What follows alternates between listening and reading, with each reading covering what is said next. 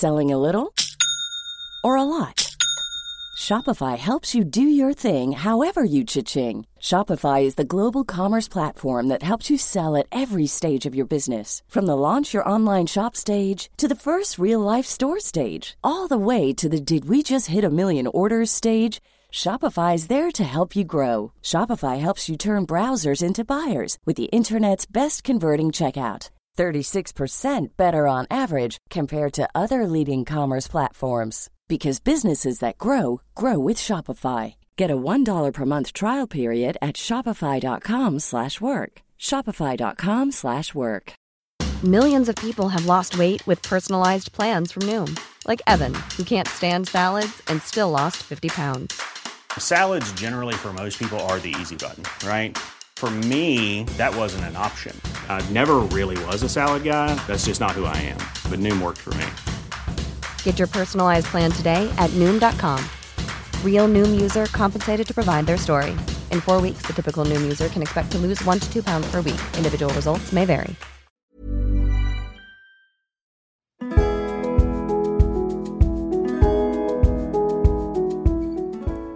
Welcome to Conversations with My Dog, with me, Mani Jahangiri. This podcast celebrates the impact that our dogs have on our lives. Now, I am so excited to speak with Debbie Arnold, actor, writer, producer and voice artist who has starred in every soap in the UK. She is an ambassador for the UK National Bullying Helpline, as well as recently creating and starring in Wonderbirds with her friends Sherry, Dee and Harriet, which has taken the country by storm during lockdown. She joins us today with her fur babies, Tink, Bear and Beanie, which she delivered herself. Now, it is an honour to have her on the show today. Hi, Debbie. Namapaw. Hello, but you missed out the most important thing that I'm an ambassador for. Because I am the ambassador for the Retired Police Dogs Trust. No, we just interviewed Finn and David. Oh, my word. Oh. Yeah. And one of my doggies, won't he? He's one of them. Yes, I know all about them. So it's that's, that's one I'm really excited about as well. So I do lots of work for them and try to help them. So they are incredible dogs. Have you ever been down there? Have you ever watched them train? No, I haven't had the chance yet. So we interviewed. Oh, you must do that. Yeah, you must go down. It's so much fun to watch them train. They're so clever. They really are. Well, it was an incredible story when we had David and Finn on the show because obviously the story itself is horrendous. How Finn has absolutely no rights, that a police dog is just an accessory and not more than anything. And then Dave talked about the retired police dogs, that they have their rights and dignities of a good life with, a nice retirement. And it was just very powerful to hear him speak.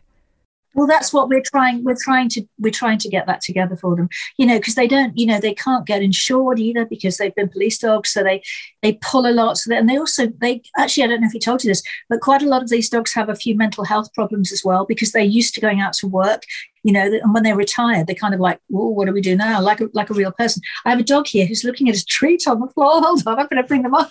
Bring him up. This is all, I just can't believe I'm sitting with Debbie Arnold in bed. I'm not in bed. She's in bed. Well, I'm in bed with you, with the dogs. Robbie's shown no interest. He's somewhere else. I don't know where he's. I think Robbie is under the he's under the table. I can't believe it. But he's too impressed with Tinkerbell because she's so beautiful. Come on. But Debbie, I don't know where to start. I have no idea where to start with you. Do you know what? Yesterday, I researched everything about you, and you do so much, and my question is, well, the number one question is, how do you keep going? How do you manage to be so successful in your career? You've been in every soap opera, every show. You've been with Omar Sharif in the Haymarket on stage. I don't know, you're an ambassador for everything. What keeps you going? What keeps you going every day to this kind of thrive to? Well, to believe it or not, through the lockdown and everything else, it was my doggies, of course. And I think that's the most important thing, because you've got to get up, you've got to look after them. Unlike kids, they don't grow up. You know, they stay children, don't they? Doggy children. So they have been, because I'm single, and they are my lifeline. My daughter sort of left home when lockdown started, and I suddenly realised for the first time in 25 years I was living on my own, and it was kind of weird.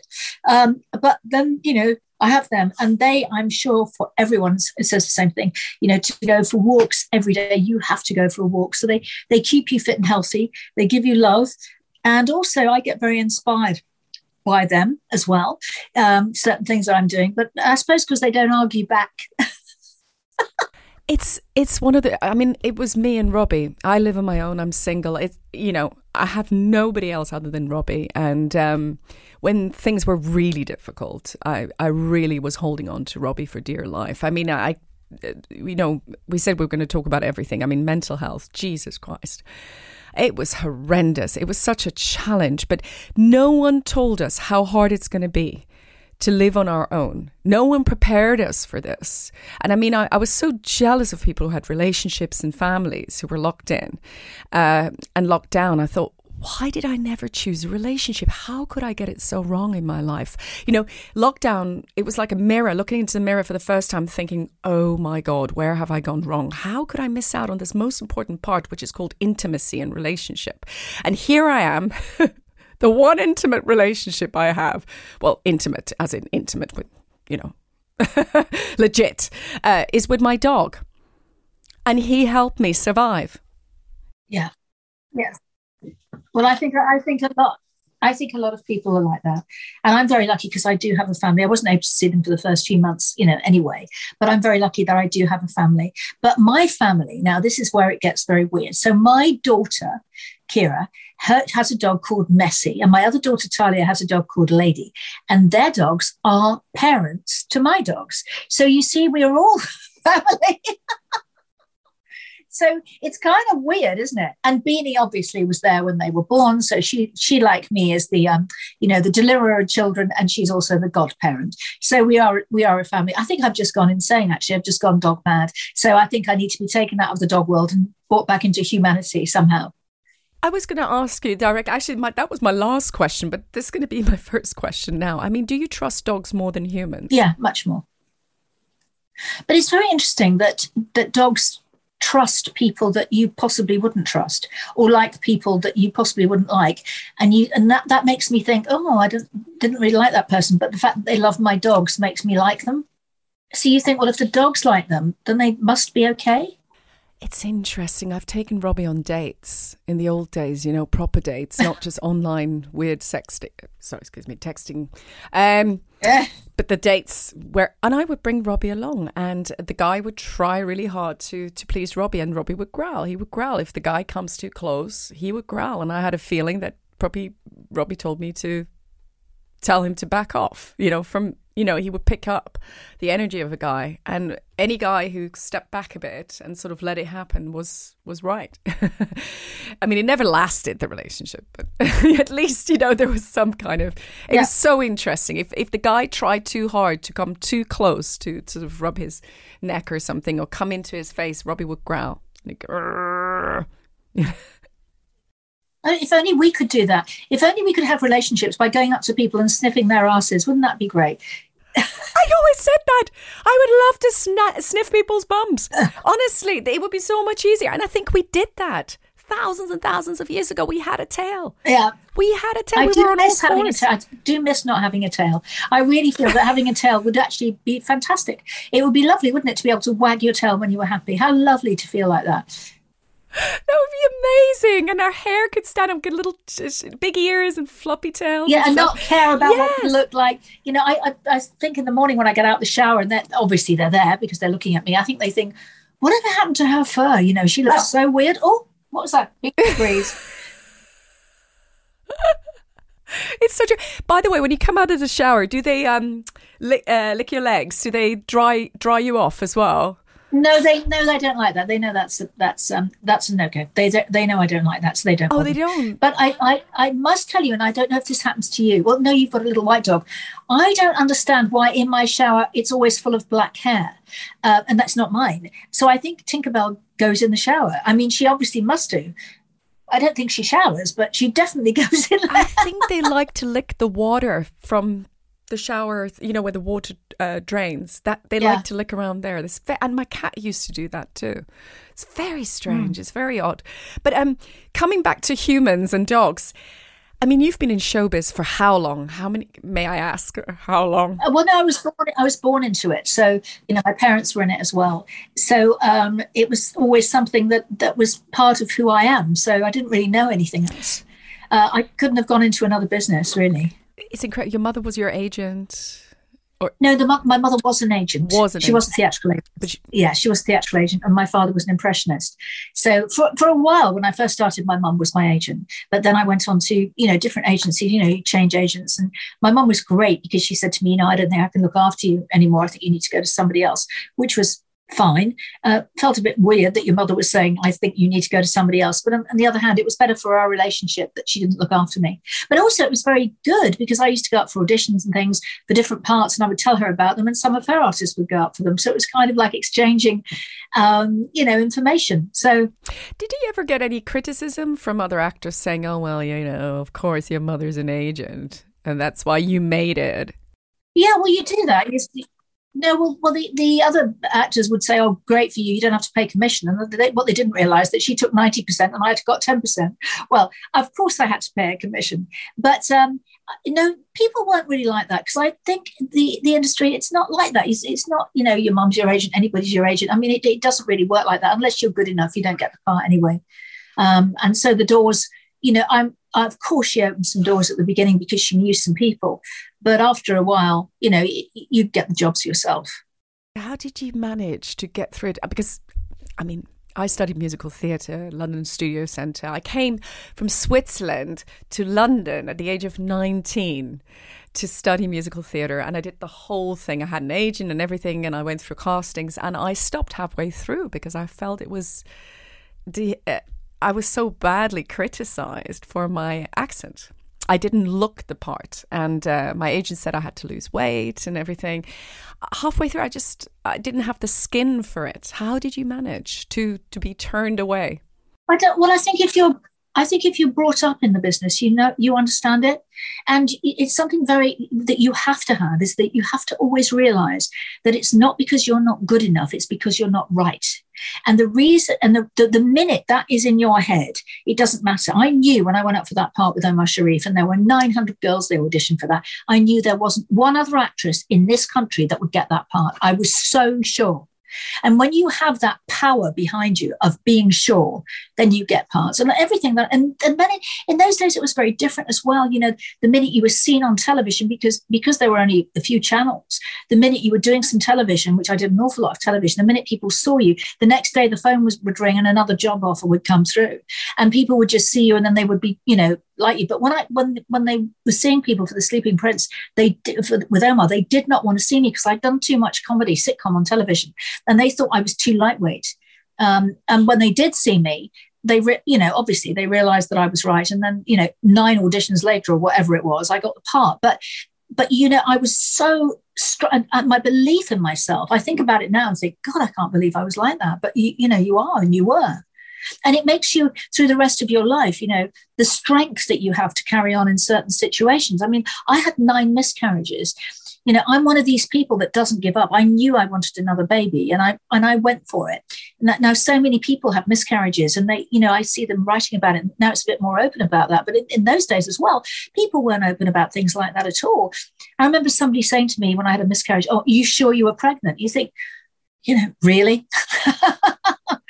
Really? But I think it's the survival instinct.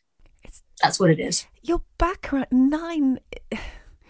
Some people give up after 2 or 3 and they're devastated. Oh, and you carried on no matter what. What kept you going, knowing you must have believed that you will be pregnant at some point? You will. Did you I was lucky to have one daughter, but I knew I needed another child. Being an only child of only children, I did not want my child to just be one child with me. I thought, no, we have to have another baby. And I went on. And when Kira was about, I think probably about 4, I had this dream about this child. And there was this beautiful blonde child who said, my name is Talia and I'm coming. And I remember thinking, that's it. And I woke up David and I said, my husband at the time, and I said, I've had this dream about this baby and she's blonde. Kira was really dark, my other daughter. And I said, and she said, her name is Talia. And he said, wow, what a beautiful name. And I said, that's it, she's coming. Well, she didn't come for quite a bit longer, but she came. And of course, she's Talia and she's here. It's incredible. It's just incredible. I'm just thinking, and you carried on working while you had children. You balanced that out. Yeah. I never stopped working ever. I mean, Kira was born. Well, I was very lucky that I did so many voiceovers. So on literally the day that Kira was born, I did 3 voiceovers. That was my oldest child. And Talia was born on a Friday, and I went in to have her on the Friday morning, and I was back at work on the Monday. So whilst in labour, you were doing a voiceover job? No, because they were born by cesarean. But I knew I was going in to have her on that day. But how was your voice? How was the job? Did your voice? Strangely, the job was for something like nationwide, but they wanted lots and lots of animal noises. And I remember coming back on the Monday to do a re-record, and I had Talia with me. Literally, she's under my jumper, and they said, "Oh, we can hear that sucking sound. That sounds good. That sounds good. We like that. So keep that in." She was eating as we were recording. So, but I think a lot of us were like that. A lot of us were lucky enough to have a voiceover career, that we were able to carry on doing things. So I used to flip back from doing voiceovers, from doing television, from doing theatre. It was just lots and lots of different things. So you just carry on working all the time. What do you enjoy? What part of the profession do you enjoy? The actual performing, the adrenal that rises before you go on stage, or the actual performance, or the words, or the script? What is it that you enjoy about this crazy profession? Well, I think a bit of it. I think I've done everything. So I enjoy, as an artist, as an actor, I love being on stage. And I love doing sitcoms where you had the audience in there as well at the time. And it was kind of a bit of both. So it was filmed, and you also were on stage, at the same time, so you had the live audience. But I think over the last few years, I've become a producer. I really like production.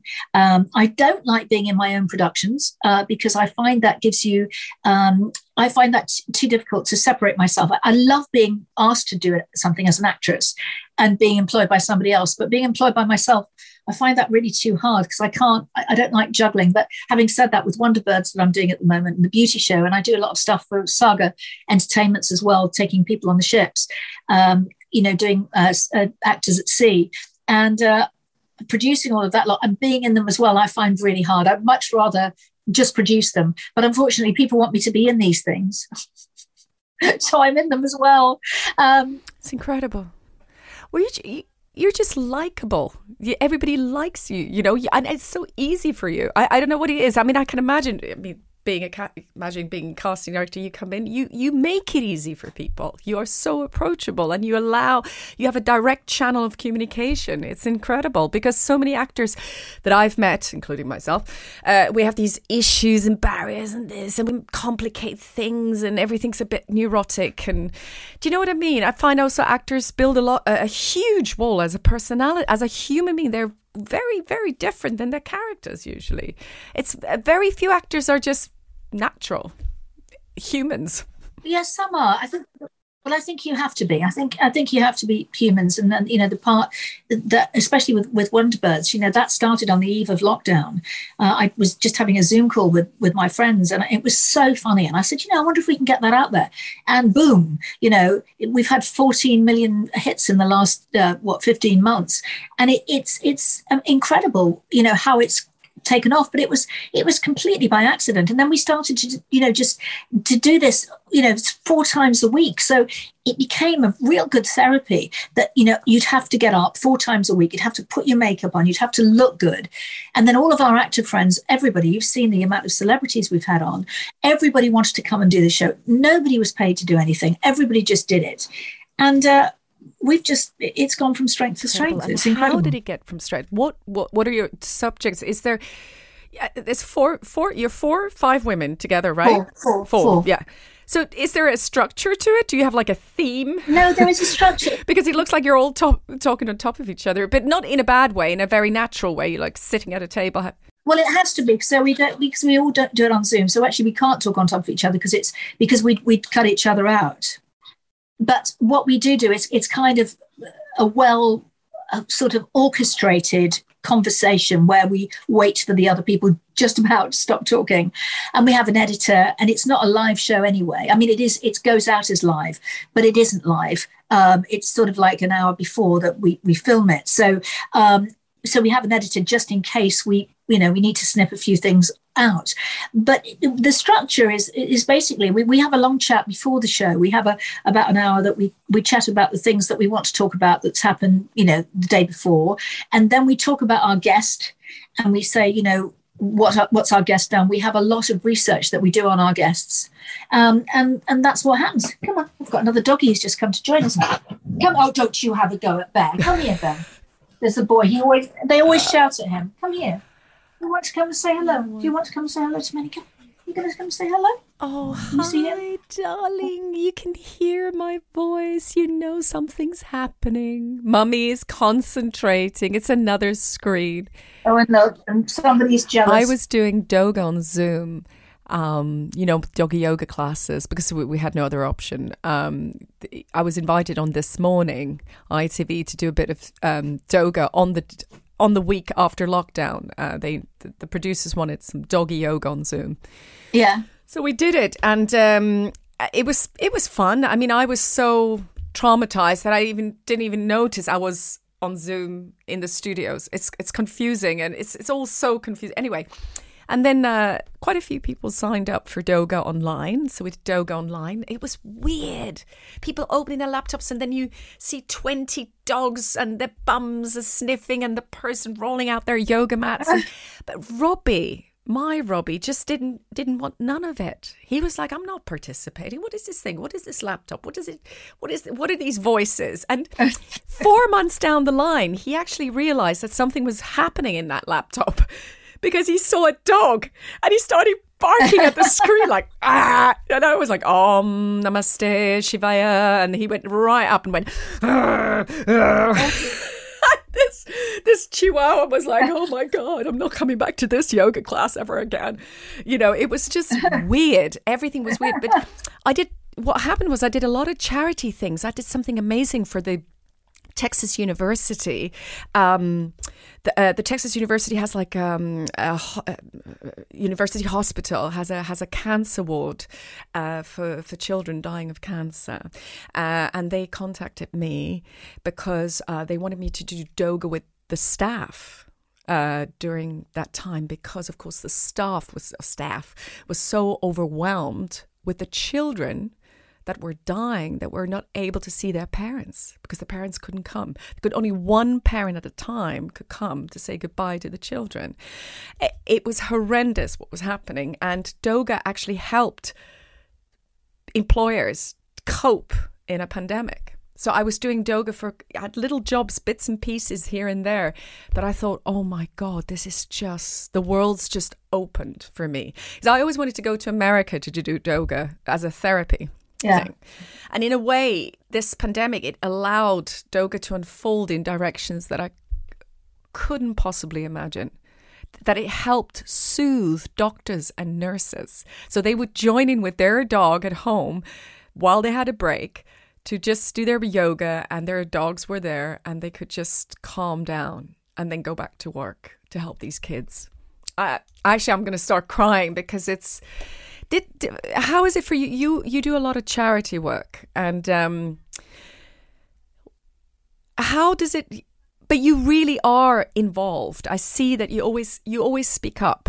You spoke about Michael Winner, the sexual advances. You spoke up. You talked about your mum's a Holocaust survivor, and all this. And I notice in interviews you speak up. You speak directly. Well, I think with the National Bullying Helpline, which I've done quite a lot of work speaking up on, on the news and stuff for them, being their ambassador, and you do have to speak up. And I think that it gets you into trouble speaking up as well. You know, a lot of people don't like it. A lot of people kind of shout you down. But I've always been one of those people. I'm not, if I say I'm going to do something, I do. I was always one of these kids at school that always got into trouble because whereas all the other kids would say, go on, we'll back you up. And they never did. And I still get that in life. You know, people say, oh, do this, we'll back you up. And they don't. But I don't care because I have to be authentic to the cause. And I think if you are authentic and you believe in it, as long as you don't hurt anybody else, as long as you're doing it for the greater good, then it has to be right. I think, and I try and help as many people as possible. If somebody comes to me, we're going to have a bar. Tinkerbell agrees. She actually wants me to talk about her charity work, and we come to that. What do you do, Tinkerbell? Definitely. She wanted to agree. That was her barking. Yeah. Sorry, I think you were saying that you help. I know she Yeah, so I just like to help people as many people as possible.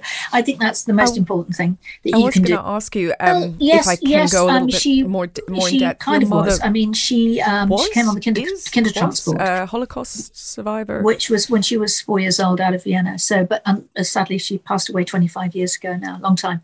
But she was only 4. I mean, can you imagine putting a 4-year-old child on a train? The bravery of her parents to do that, the bravery of all of the parents that put their children on the kinder transport because they knew, you know, and that's when lockdown was happening. It was very interesting because I kept thinking people are being paid to stay at home, even though I wasn't because I'm self-employed, but people are being paid to stay in. My mother's parents had to give up their child in another country, you know, to send her to England to never see her again. And we are complaining about being paid to stay in. You know, that our freedom and our rights have gone. You think those people during the Holocaust, during the war, all the young men that died, you know, all the young men from, you know, the UK that died, you know, the soldiers, everything else, all the bombs, everything else that went off, and we're being paid to stay in and we're complaining. You think, how much would they have loved to have been paid to stay in?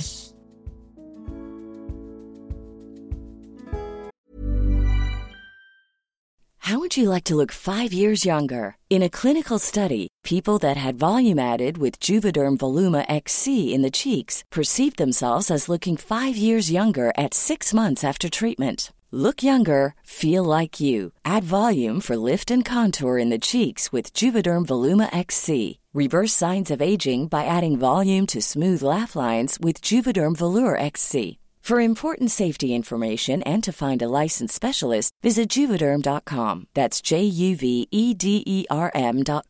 Not for people with severe allergic reactions, allergies to lidocaine, or the proteins used in Juvederm. Common side effects include injection site redness, swelling, pain, tenderness, firmness, lumps, bumps, bruising, discoloration, or itching. There's a risk of unintentional injection into a blood vessel, which can cause vision abnormalities, blindness, stroke, temporary scabs, or scarring. Talk to a licensed specialist to find out if it's right for you.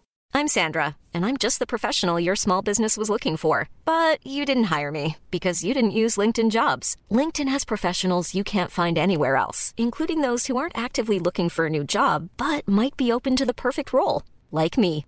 In a given month, over 70% of LinkedIn users don't visit other leading job sites. So if you're not looking on LinkedIn, you'll miss out on great candidates like Sandra. Start hiring professionals like a professional. Post your free job on linkedin.com/people today. Even when we're on a budget, we still deserve nice things. Quince is a place to scoop up stunning high-end goods for 50 to 80% less than similar brands. They have buttery soft cashmere sweaters starting at $50, luxurious Italian leather bags, and so much more. Plus, Quince only works with factories that use safe, ethical, and responsible manufacturing. Get the high-end goods you'll love without the high price tag with Quince. Go to quince.com/style for free shipping and 365-day returns.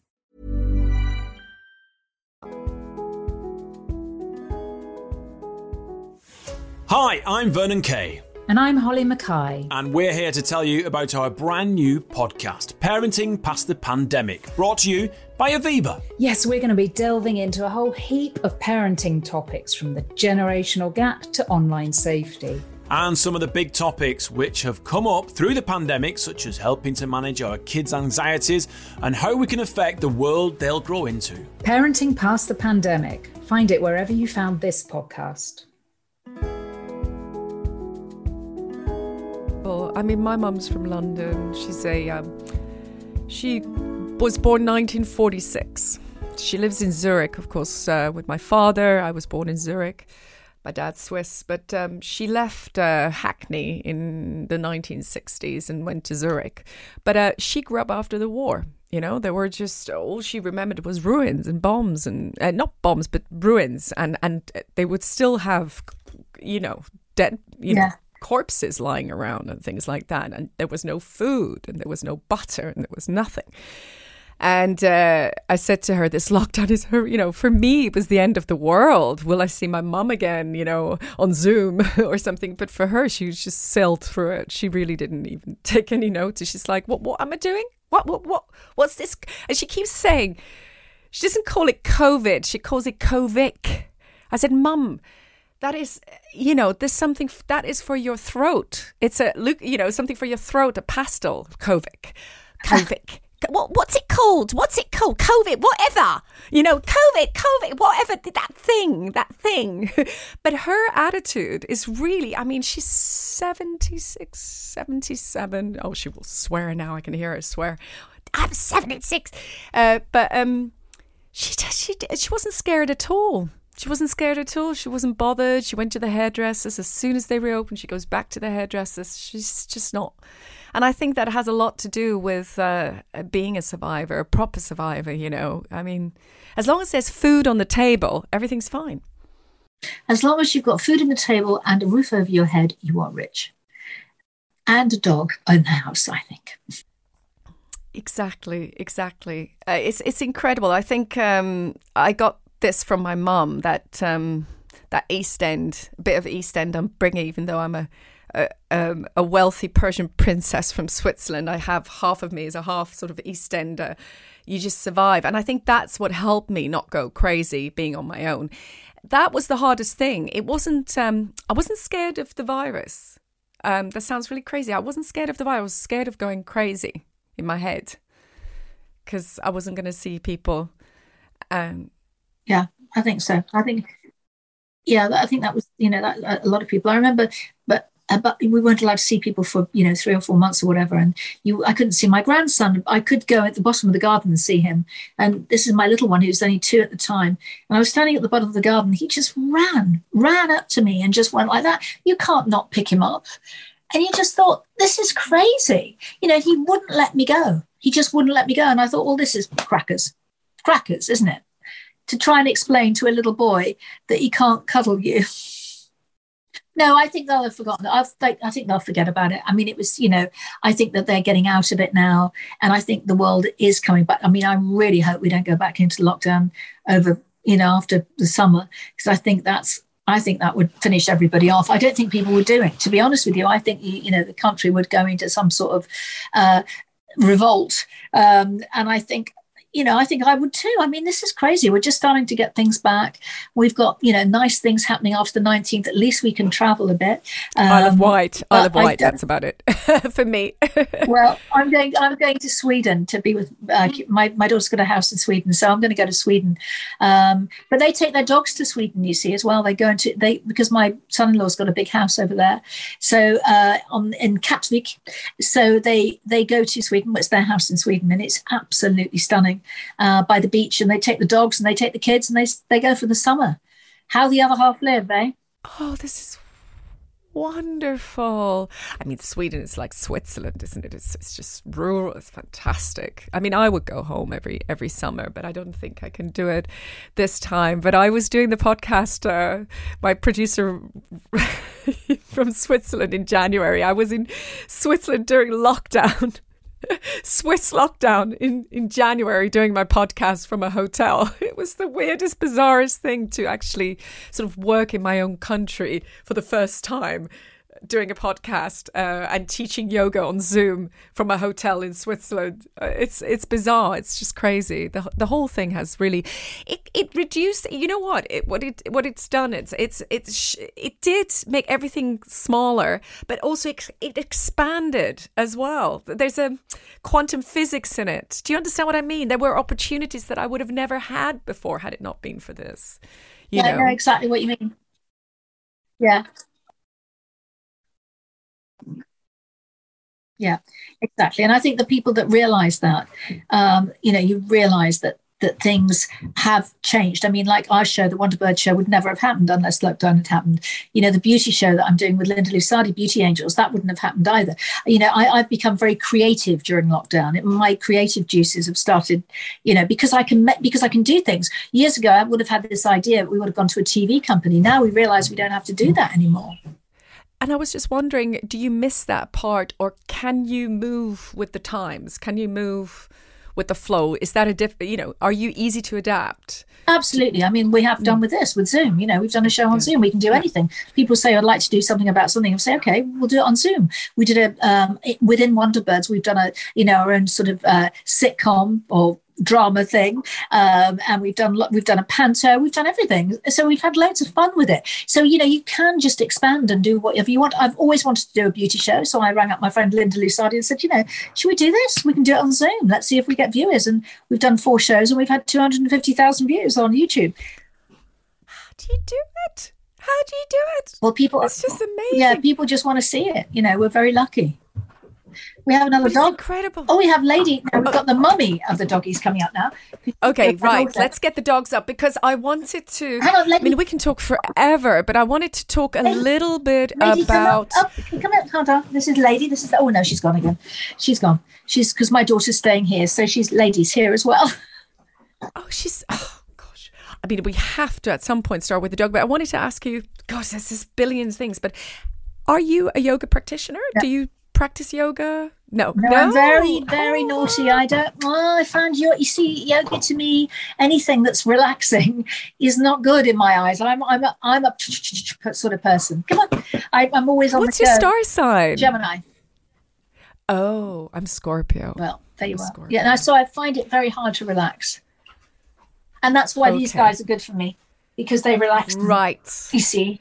That's amazing. So you're always on 150, but your energy is not, there's people that keep going, but they have they self-destruct, they self-destroy with the energy. It's like on a loop, and it's like grinding. No, it's like wheels grinding. Yours is different, this energy, because I love working with energy. I do a lot of psychic readings and things like that. So your energy is very different. Yeah. It's not pushy or forced. No, it's just there. It's just there. Yeah. I just work within, the realms of what I can do. And then when I feel, the thing is, I have to turn off a bit. I think I get a bit too attached to my phone or the computer.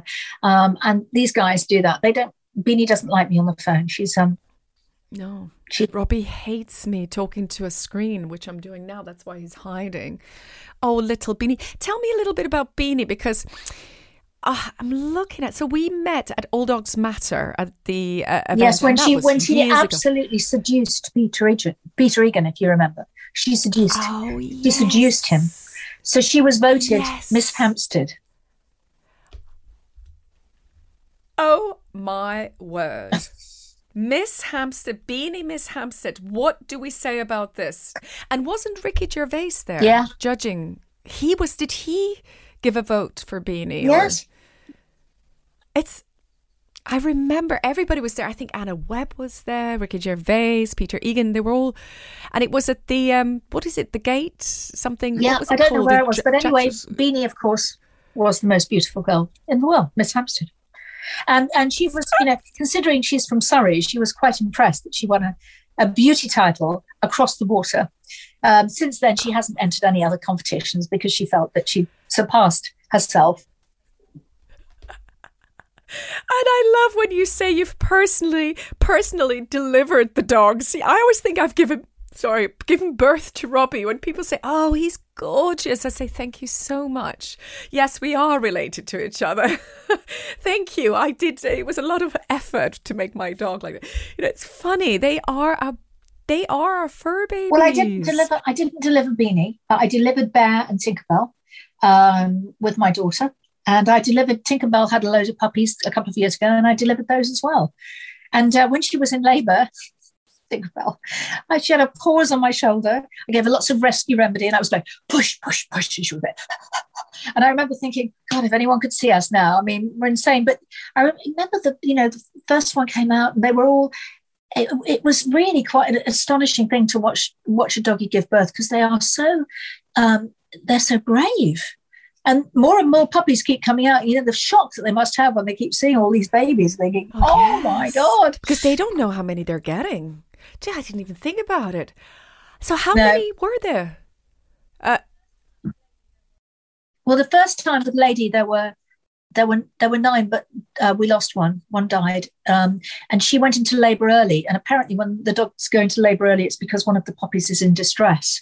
So this puppy must have been in distress and it died. It was dead when it was delivered. And then when Tinkerbell had her, she also had 9, but they were all fine.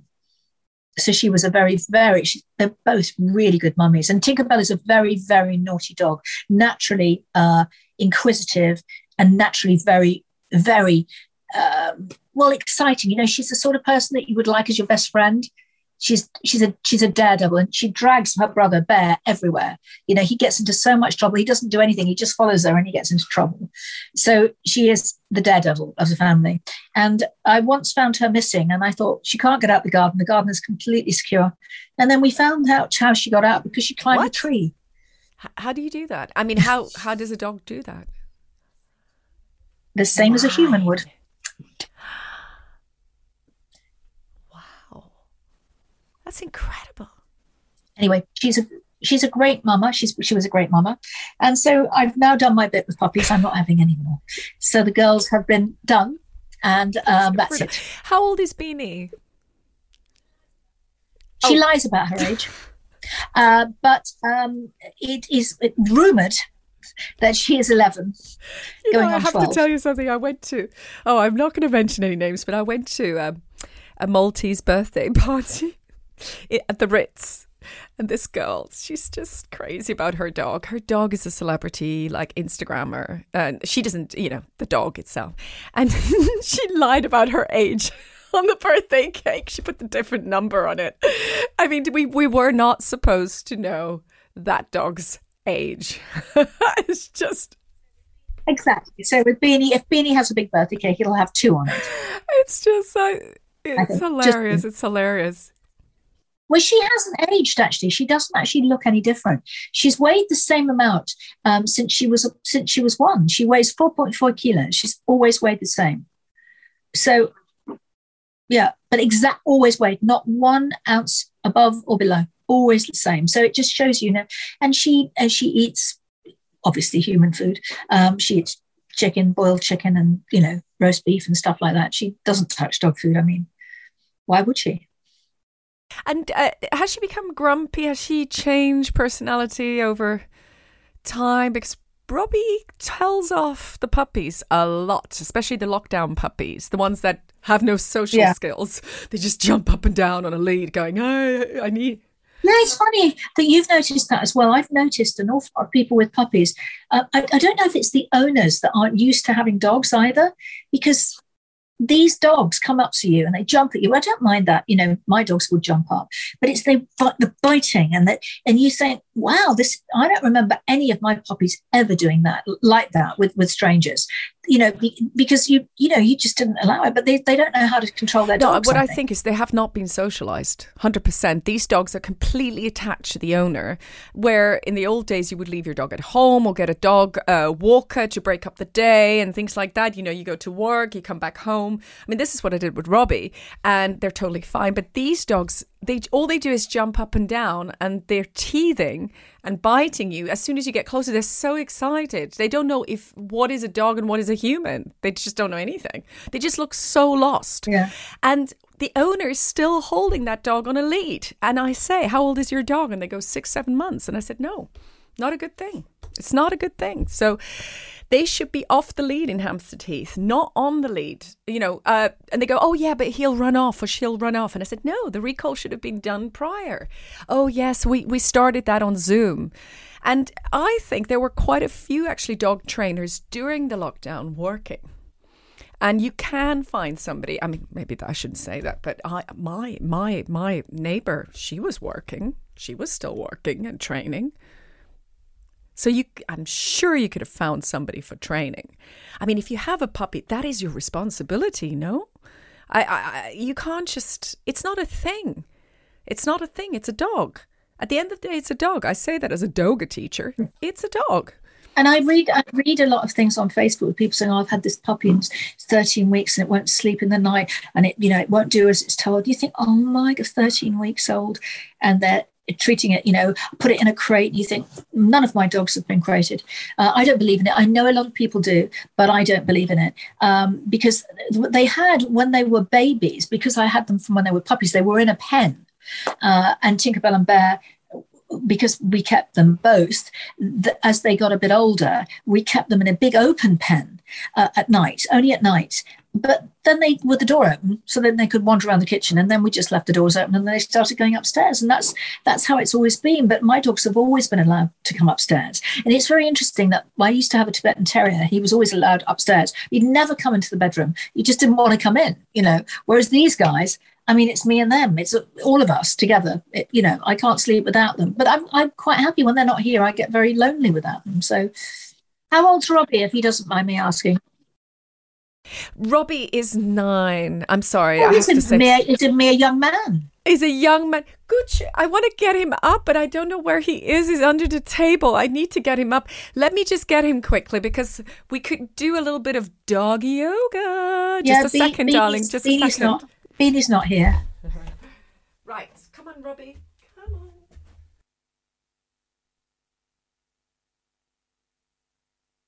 Right. We need to do... Hi, Robbie.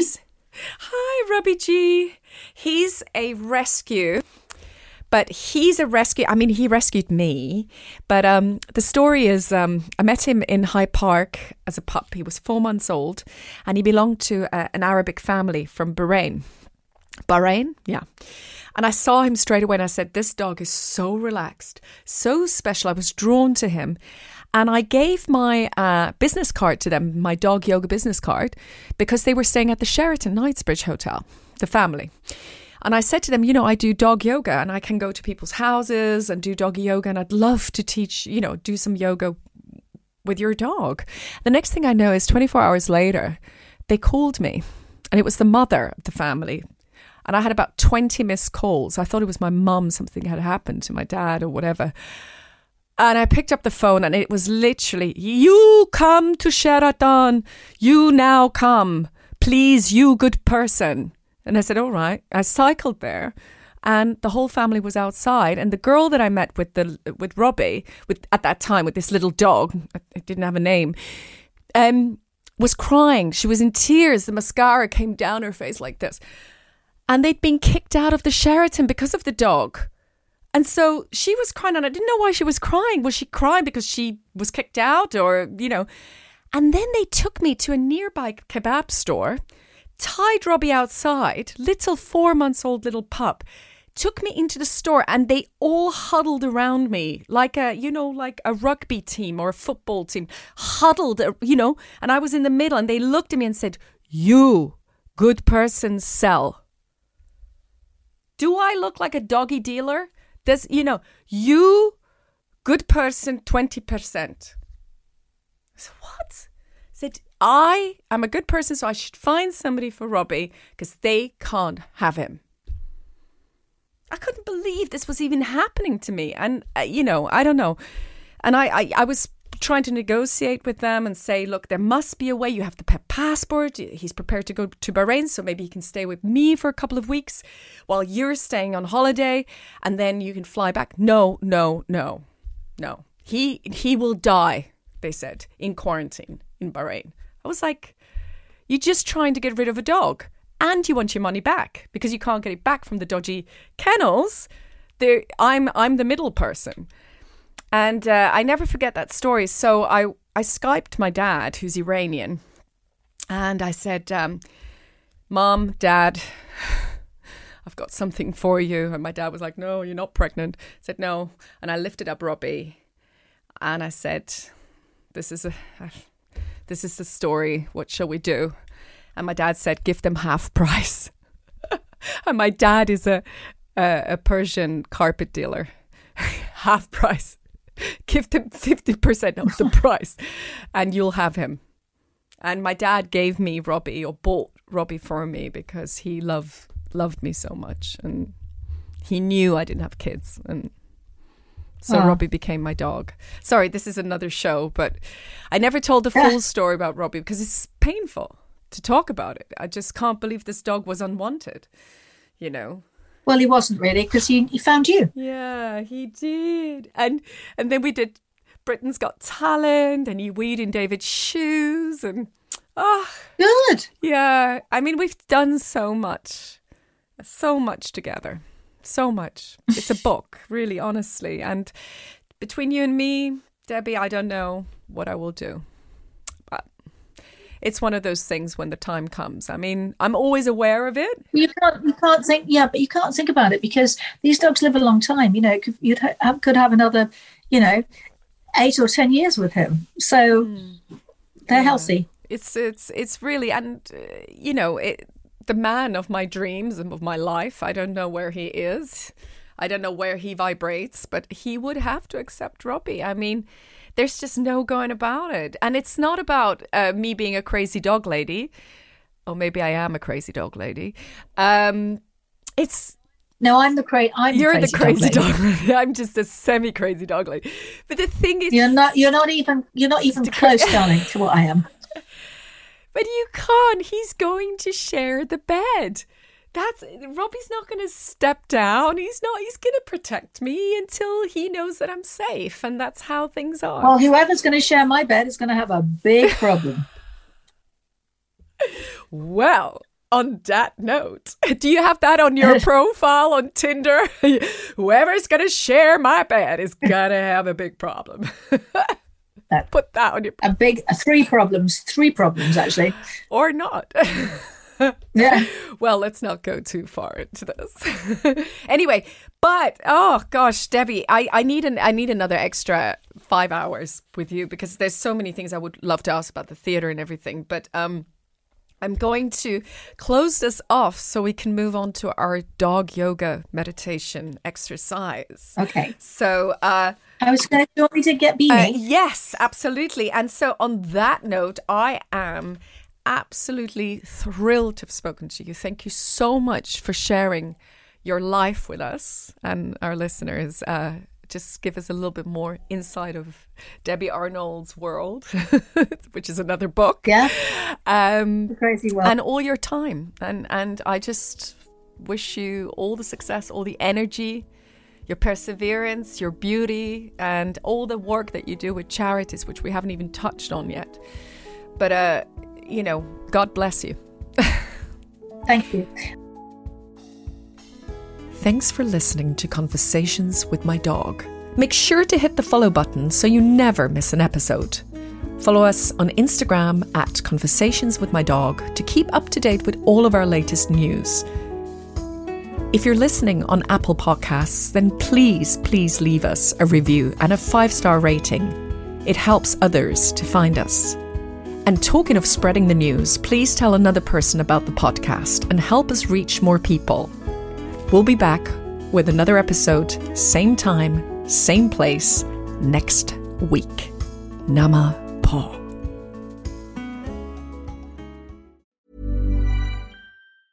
Planning for your next trip? Elevate your travel style with Quince. Quince has all the jet-setting essentials you'll want for your next getaway, like European linen, premium luggage options, buttery soft Italian leather bags, and so much more. And is all priced at 50 to 80% less than similar brands. Plus, Quince only works with factories that use safe and ethical manufacturing practices. Pack your bags with high-quality essentials you'll be wearing for vacations to come with Quince. Go to quince.com/pack for free shipping and 365-day returns. Imagine the softest sheets you've ever felt. Now imagine them getting even softer over time. That's what you'll feel with Boll & Branch's organic cotton sheets. In a recent customer survey, 96% replied that Boll & Branch sheets get softer with every wash. Start getting your best night's sleep in these sheets that get softer and softer for years to come. Try their sheets with a 30-night guarantee. Plus, get 15% off your first order at bollandbranch.com. Code BUTTERY. Exclusions apply. See site for details. Hi, I'm Daniel, founder of Pretty Litter. Did you know cats tend to hide symptoms of sickness and pain? I learned this the hard way after losing my cat, Gingy. So I created Pretty Litter, a health monitoring litter that helps detect early signs of illness by changing colors, saving you money and potentially your cat's life. Pretty Litter is veterinarian developed, and it's the easiest way to keep tabs on your fur baby's health right at home. Go to prettylitter.com and use code ACAST for 20% off your first order and a free cat toy. Terms and conditions apply. See site for details.